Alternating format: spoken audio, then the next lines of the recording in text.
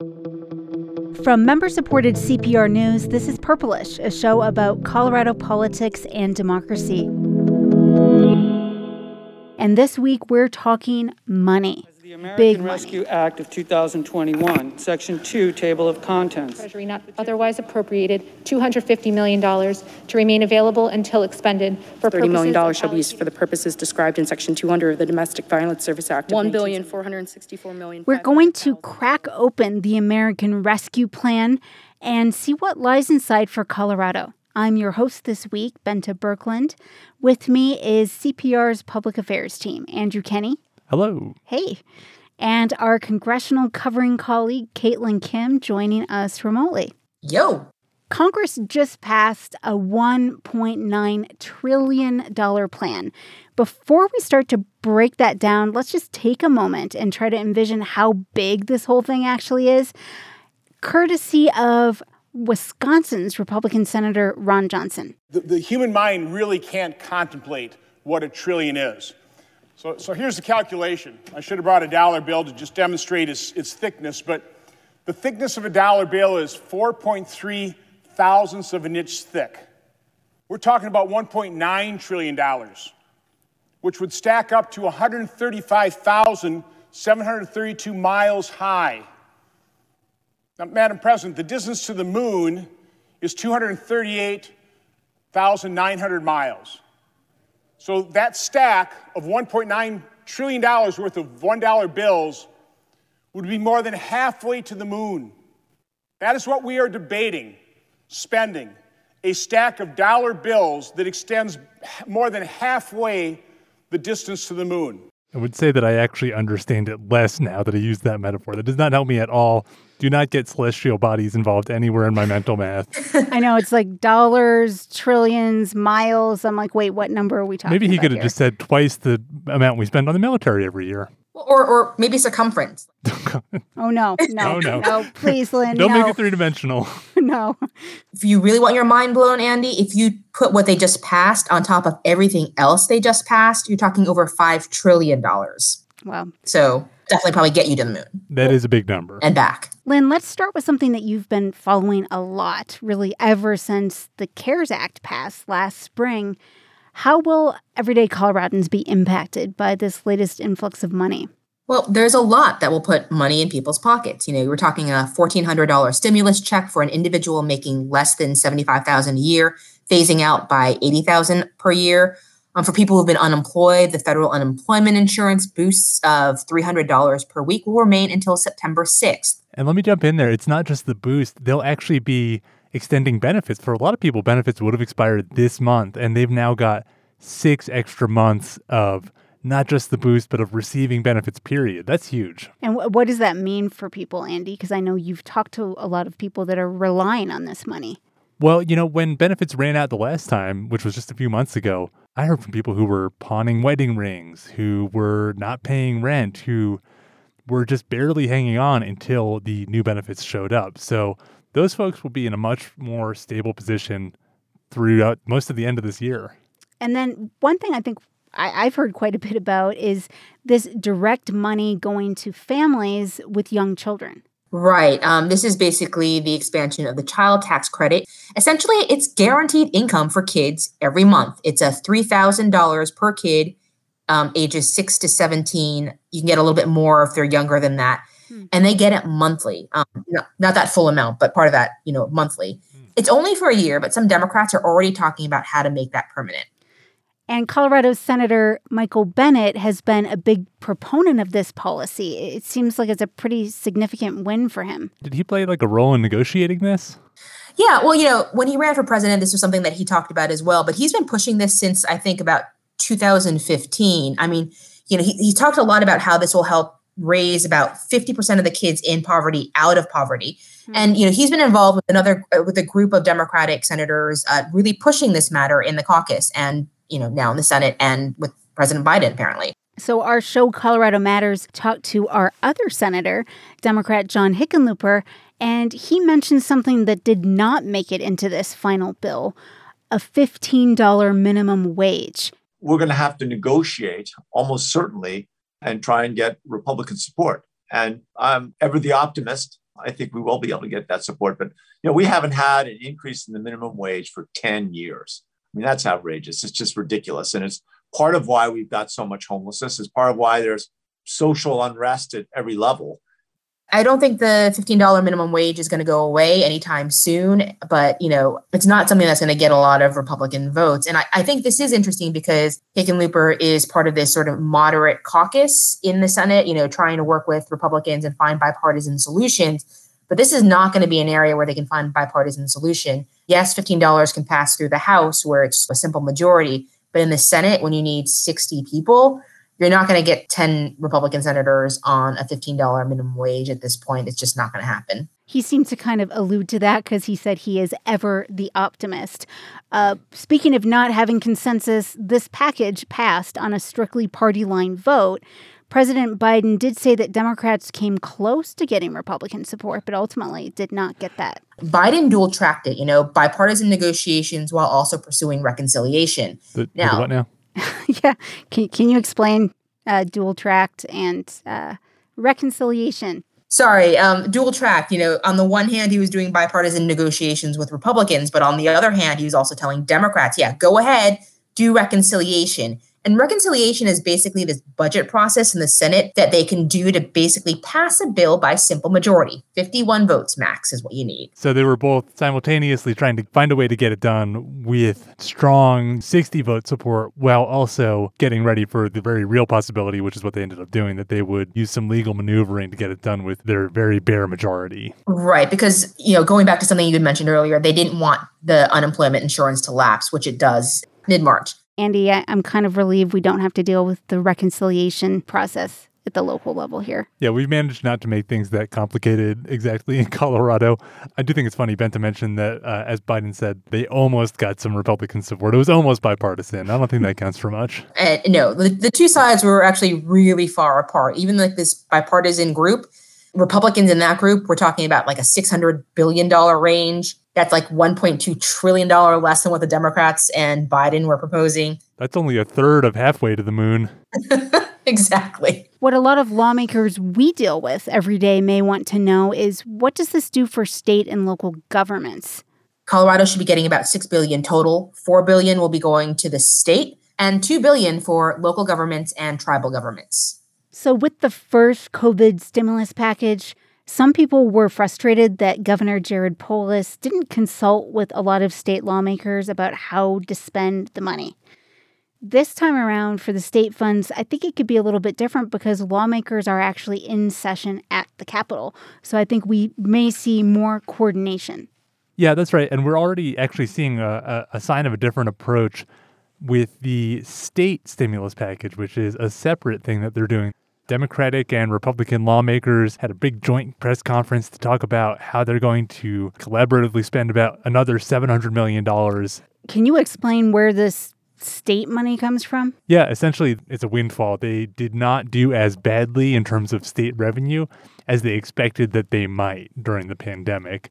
Sources of revenue like income taxes and sales taxes were just a little more steady through the pandemic than they anticipated. So they made these huge cuts last year, but they didn't need to, in the end, make all of them. So now they got a little extra one-time spending money left over, which this week they announced kind of their plans of where they wanted to spend that. Well, so where do they want to spend it? Because you've got Republicans and Democrats, it sounds like, agreeing on a lot of ideas with the governor.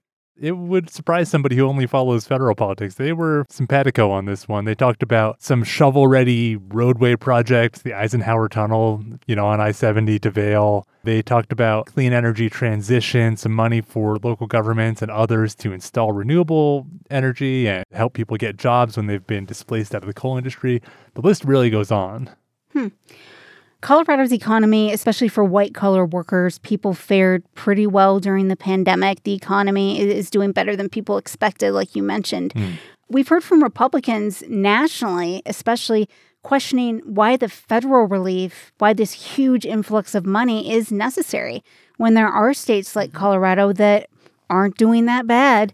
Republican Congresswoman Lauren Boebert had a typically colorful reaction when she commented on this. This legislation uses COVID like cheap drugstore concealer, masking the nasty truth about Democrat spending. This is nothing more than a trashy spending spree. While the tax revenues for the state, for example, might be doing okay, that's on the back of, again, those white-collar professionals, continued spending. But the other side of the economy is really still hurting. People who've been out of work for months because entertainment venues, restaurants have been so severely cut back, and that it's going to take a while to dig out for those sectors and those people. I've been talking to some local leaders on the Western Slope, and honestly, the response varied. Some talked about needing the money. Others, while not directly lobbying for state and local aid, said they know how they'd use it if they get it. Like, there was only one person that I spoke with who said, nope, don't need any money, don't want any money. And how they use the money would vary. Grants for businesses, vaccine rollouts, dealing with some of the secondary issues of the pandemic, temporary housing for people who get evicted, or like broadband, because everyone needs internet these days. But the people, the leaders, Democrat, Republican, unaffiliated, they said aid is needed and they know how they want to use the money. By the way, those topics you mentioned are also where a lot of that state stimulus money is going as well. I didn't mention it, but stuff like housing, broadband. One last thing, sorry, just because one of the things you do hear a lot from Republicans is this idea of this blue state bailout. I think Colorado would technically be in that column since it's a blue state. But again, Republicans and Democrats, both sides of the aisle, state leaders, local leaders have been calling on this for months now. Maybe a little bit of a difference between the local elected officials versus some of the federal members of Congress.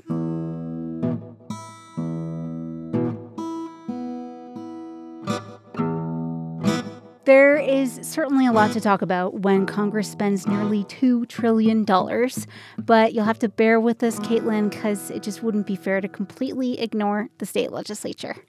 So there's been a lot going on at the Colorado Capitol. Yeah, despite a kind of a disrupted session, we are following the usual pattern. We're now at the point where these really significant, but, some of the more straightforward policy bills are coming up for committee hearings, et cetera, right now. And at the same time, the more complicated, bigger stuff like transportation is just starting to emerge, all the details and all the bills. Right. So I've followed 2 Democratic gun measures. The Senate debated a bill to require reporting of lost and stolen firearms, and then the House actually passed a proposal on a party line vote that would require people to safely store firearms. And so Democrats feel it would prevent accidents and deaths and children from gaining access to weapons. Republicans say it is just not the government's role to mandate this and could prevent people from being able to quickly access a firearm. So that's like one of those secondary gun issues that nonetheless, I'm guessing, turns out to be pretty controversial. Well, yes, it was an intense debate. In the House, it lasted a full day late into the night. And then at one point early on, actually, lawmakers had to shelter in place. There was a shooting at a park across the street from the state capitol. I heard about that. Did that shape the debate at all? People on social media definitely pointed out the irony of having this debate while this shooting happened, but no, the policy didn't really apply to that situation. So other than lawmakers briefly being told to stay away from the windows, there wasn't much of a disruption. So having that really heated debate early on in the session about guns, do you think that will affect at all how the rest of the session goes? How did it actually play out between the two parties? Well, one representative, Republican Richard Holtorf, said he thinks this type of measure further divides people, especially in urban and rural areas, and really inflames tensions. He's from southeastern Colorado and does represent a rural part of the state. There are a lot of people from the country that have had enough. Now, what do you mean by have enough? Well, I will tell you, I was having maybe some of the most difficult discussions I've had with my people about where are we going from here. And I urged them to not talk and think what they were talking and thinking. Now, I'm going to give you a little insight on that. Our country was founded on rebellion. And there are political winds where I come from. And I'm not making this up, ladies and gentlemen, so let's understand where we're going. Representative Holtorf, let's make sure we're not talking about the next step being rebellion or anything like that. And so that was Speaker of the House, Alec Garnett, and then he had to make a similar warning again, and then eventually urged everyone to take a breath, get a glass of water, not impugn other people's motives for legislation. Wow. So the implications were really flying there. Yeah.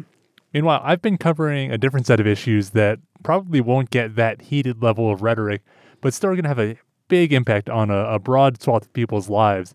The Democrats have put forward what would probably be one of the most substantial, significant, broad-ranging sets of housing bills that they have in recent history anyway. Oh, wow. So what are some of the details? They are talking a lot about evictions, which of course has been a huge issue throughout the pandemic.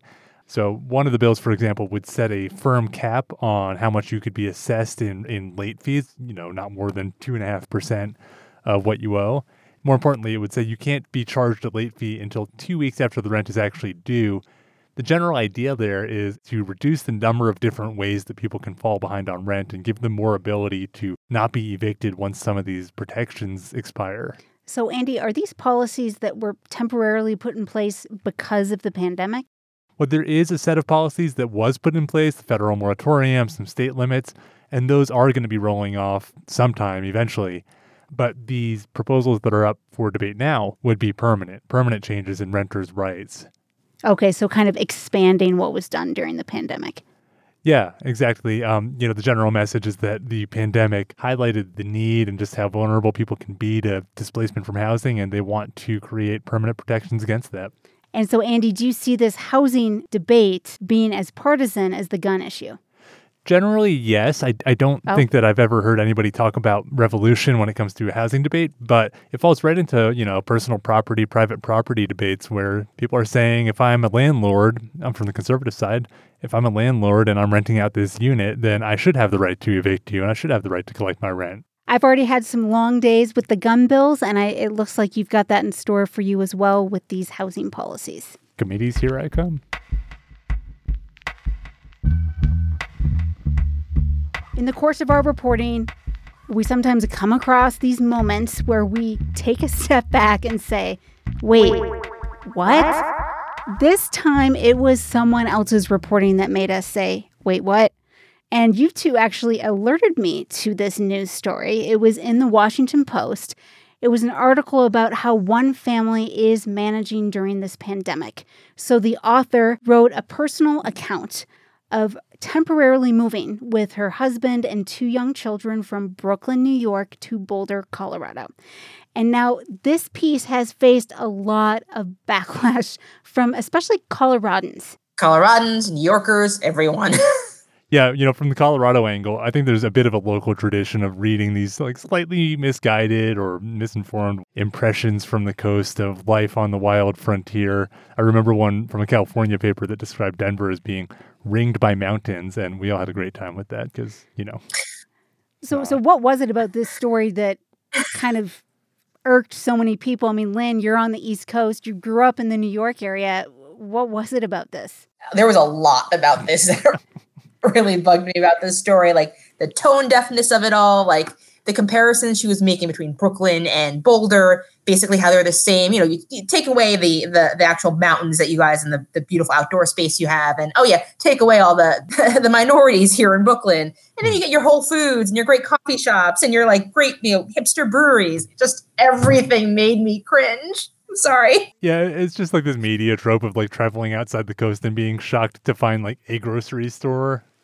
I would say as a journalist, you never want to be that reporter on the receiving end for this mocking story. So part of me did feel bad when I saw the comments. Yeah. They were funny, but I couldn't help but feel a little bit bad. On a deeper level, it was just talking about finding all this stuff that you would find in gentrified Brooklyn and talking about it that was this out and out good thing. And it just really reduced Colorado and Brooklyn to this gentrified affluent space. Yeah. Finding the right sushi restaurant, that kind of thing. In honor of this, I will be sending a resident of a Colorado city, maybe Colorado Springs, to Jersey City, Hoboken, to write as an amazing article on the things that are shaping up on the East Coast where I'm from.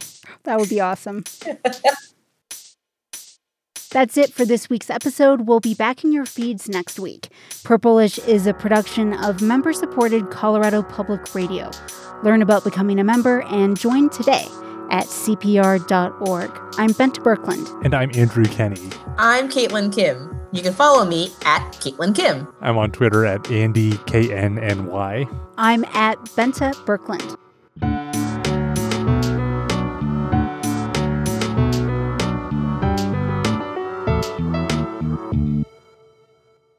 This is Purplish from CPR News. Yo. I don't even know how to respond to that, but Yo is appropriate. I'll go with yo.